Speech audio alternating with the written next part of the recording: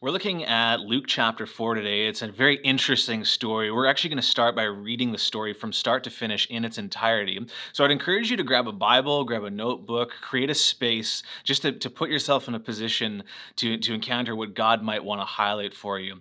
So here we go. We're going to read these 13 verses in one shot, one sitting. Lean in and listen to what happens here. Luke chapter 4, starting in verse 1. And Jesus, full of the Holy Spirit, returned from the Jordan and was led by the Spirit in the wilderness for 40 days, being tempted by the devil. And he ate nothing during those days, and when they were ended, he was hungry.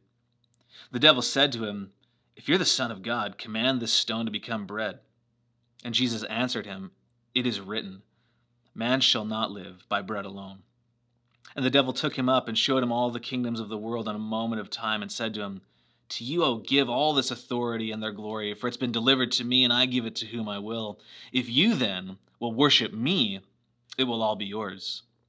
And Jesus answered him, "It is written, you shall worship the Lord your God, and him only shall you serve." And he took him to Jerusalem and set him on the pinnacle of the temple and said to him, "If you are the Son of God, throw yourself down from here. For it is written, he'll command his angels concerning you to guard you, and on their hands they will bear you up, lest you strike your foot against a stone." And Jesus answered him, "It is said, you shall not put the Lord your God to the test." And when the devil had ended every temptation, he departed from him until an opportune time. Let's pause and pray and give this space to God to meet with us over the next few minutes. Jesus, you see me. You see each one who is listening, and you can meet us where we are at today. So I ask that you would use this time to help us capture what you want us to see, and to help us to know you, to love you, and to follow you better as a result. In Jesus' name I pray. Amen. So there is a level of trust that all of us look for. Each of us has a demand and a desire to be known and understood. Like, we crave the moments and the relationships where people really get us and know what we are feeling.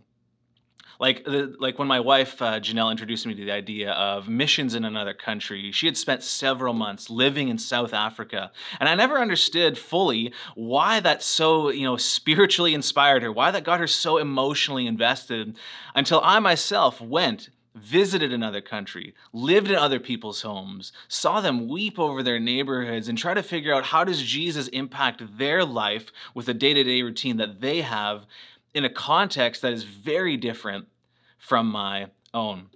And I think I've realized over the last few years how little I understand about what it is like to be somebody else.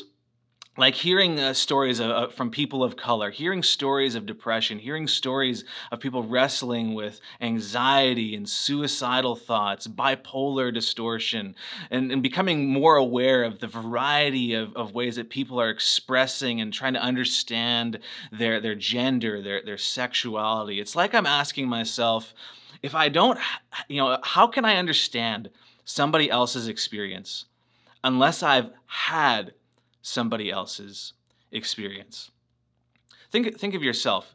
Do you feel like there's a big part of you that you just wish people would get, that you just wish people would understand? It's something that's so important to you, and yet you feel that you are unable to express. All of us have a desire to be known and to be understood. And this is why I think this passage we've just read today is so profound and so relevant, because it makes this claim that God himself gets us. Like, look at what we've just read in this New Testament book of Luke. The Bible explains what we just saw here in another place, Hebrews chapter 4, where we read in verse 14, "Since then we have a great high priest." A high priest is someone who, as a human, can legitimately represent others, represent us before God. "Since then we have a great high priest who has passed through the heavens, Jesus, the Son of God. Let us hold fast our confession." This is exactly what Luke would want. In Luke chapter 1, he talked about how he compiled carefully this narrative to give people confidence for what they've been taught, and you and I confidence in what we would believe. Continuing in verse 15 here of Hebrews chapter 4, "For we do not have a high priest who is unable to sympathize with our weaknesses, but one who in every respect has been tempted as we are." See, Christianity claims that God knows you. Not that he's just generally aware of you and is spying on you from some heavenly vantage point. Like, there are people that see you all the time, every week, every day, maybe even, who don't really know you. No, it's beyond that. It's that God himself actually came and experienced humanity from an earthly vantage point. I wonder if we've ever considered how amazing this is. Like think of the sacrifice. Think of the vulnerability. Think of the love required for the Son of God himself to go into the wild and experience all of what this would have been like. Look again at verse 2. For 40 days, Jesus is being tempted by the devil, and he ate nothing during those days. And when they were ended, he was hungry. Like, Jesus, the Son of God, experiences hunger, something he never should have experienced, but he did. Jesus, the Son of God, experiencing and being confronted with evil up close and personal, something he didn't have to do, but did. Like, this is like for me, I wonder how much it would take for us to want to do this for somebody else. Like, I recently watched a show where it was about a man who was wrongfully imprisoned, and for year after year, he wrestled with the fact that his own mother never came to visit him, never came and saw him in prison. And eventually, years later, he's acquitted, he's exonerated, he's released from prison, and in the reunion with his mother, his mom apologizes and says and explains what was happening, saying that, look, I just couldn't bring myself to see my baby in shackles. And like, I get that. Like, when I was 15, my mom was going through cancer treatments, and I remember there was a couple of times, but one specific time especially sticks out, where I just did not want to go and visit her in the hospital. I didn't want to see her the way that she was. I didn't want to see what she was going through. But this is different than Jesus. Jesus not only looks towards us, he actually comes and experiences this life himself, embracing it on his own. Look at how he goes, I would say, beyond our experience. Look at verse 3. It's like the devil's telling him, look, you need food? Well, use your power. Stop being hungry. No. Verse 6, verse 7. It's like, no, you're supposed to be a king. We've got all these promises, Luke chapter 1 through 3. Like, look, you're supposed to be somebody here. Why don't you worship me, and I will make you one? No. Verse 9, look, if you're really the Son of God, like if that's actually who you actually are, you can do something miraculous, do it. No. Again, as Hebrews would say, for we do not have a high priest who is unable to sympathize with our weaknesses, but one who in every respect has been tempted as we are, yet without sin. Don't miss that. Yet without sin. This is important. The fact that Jesus didn't yield, the fact that Jesus did not give in, and it's important for two reasons. Number one, because he doesn't give in to the weight and of all of what this temptation is, he actually experiences it more than we do. Because we on our end, in our life, when we give into the ways of the world, we cut the temptation cycle short. We bail and we embrace it, and not Jesus. Jesus goes beyond our experience and actually experiences the full weight of what evil can throw at him. He understands us. He understands the brokenness of evil and sin more than you and I do. It's also important for a second reason, because if Jesus did give into deception, and if he did give into distraction, he would put himself in the same problem that he came himself to fix. The problem of sin. The very reason he can save us from our sin is because he's able to be a perfect substitute for us. Look at how 2 Corinthians describes this. For God made Christ, who never sinned, to be the offering for our sin, so that we could be made right with God through Christ. There was no easy road for Jesus to fix the brokenness of sin. There was no easy way to fix the brokenness of the cosmos, the brokenness of the world, like brokenness that we see displayed, this last year and even these last few days with what's going on in the United States. The brokenness individually that all of us are aware of and experience ourselves. Let me be transparent for a moment and share where this brokenness manifests itself in my life. One of the ways is through fear. Specifically, I would say the fear of regret. It's like I'm afraid of making or repeating mistakes. It's like I'm afraid of being misunderstood. There's regret bound up with missing opportunities or limiting potential. And that is all compounded with the fact that I've seen leaders, I've seen people even at my own life stage, the same life stage, fail and fall. And so I'm asking myself in these conversations recently, like, am I immune? Am I immune from that level of weakness, vulnerability, brokenness, and sin and failure?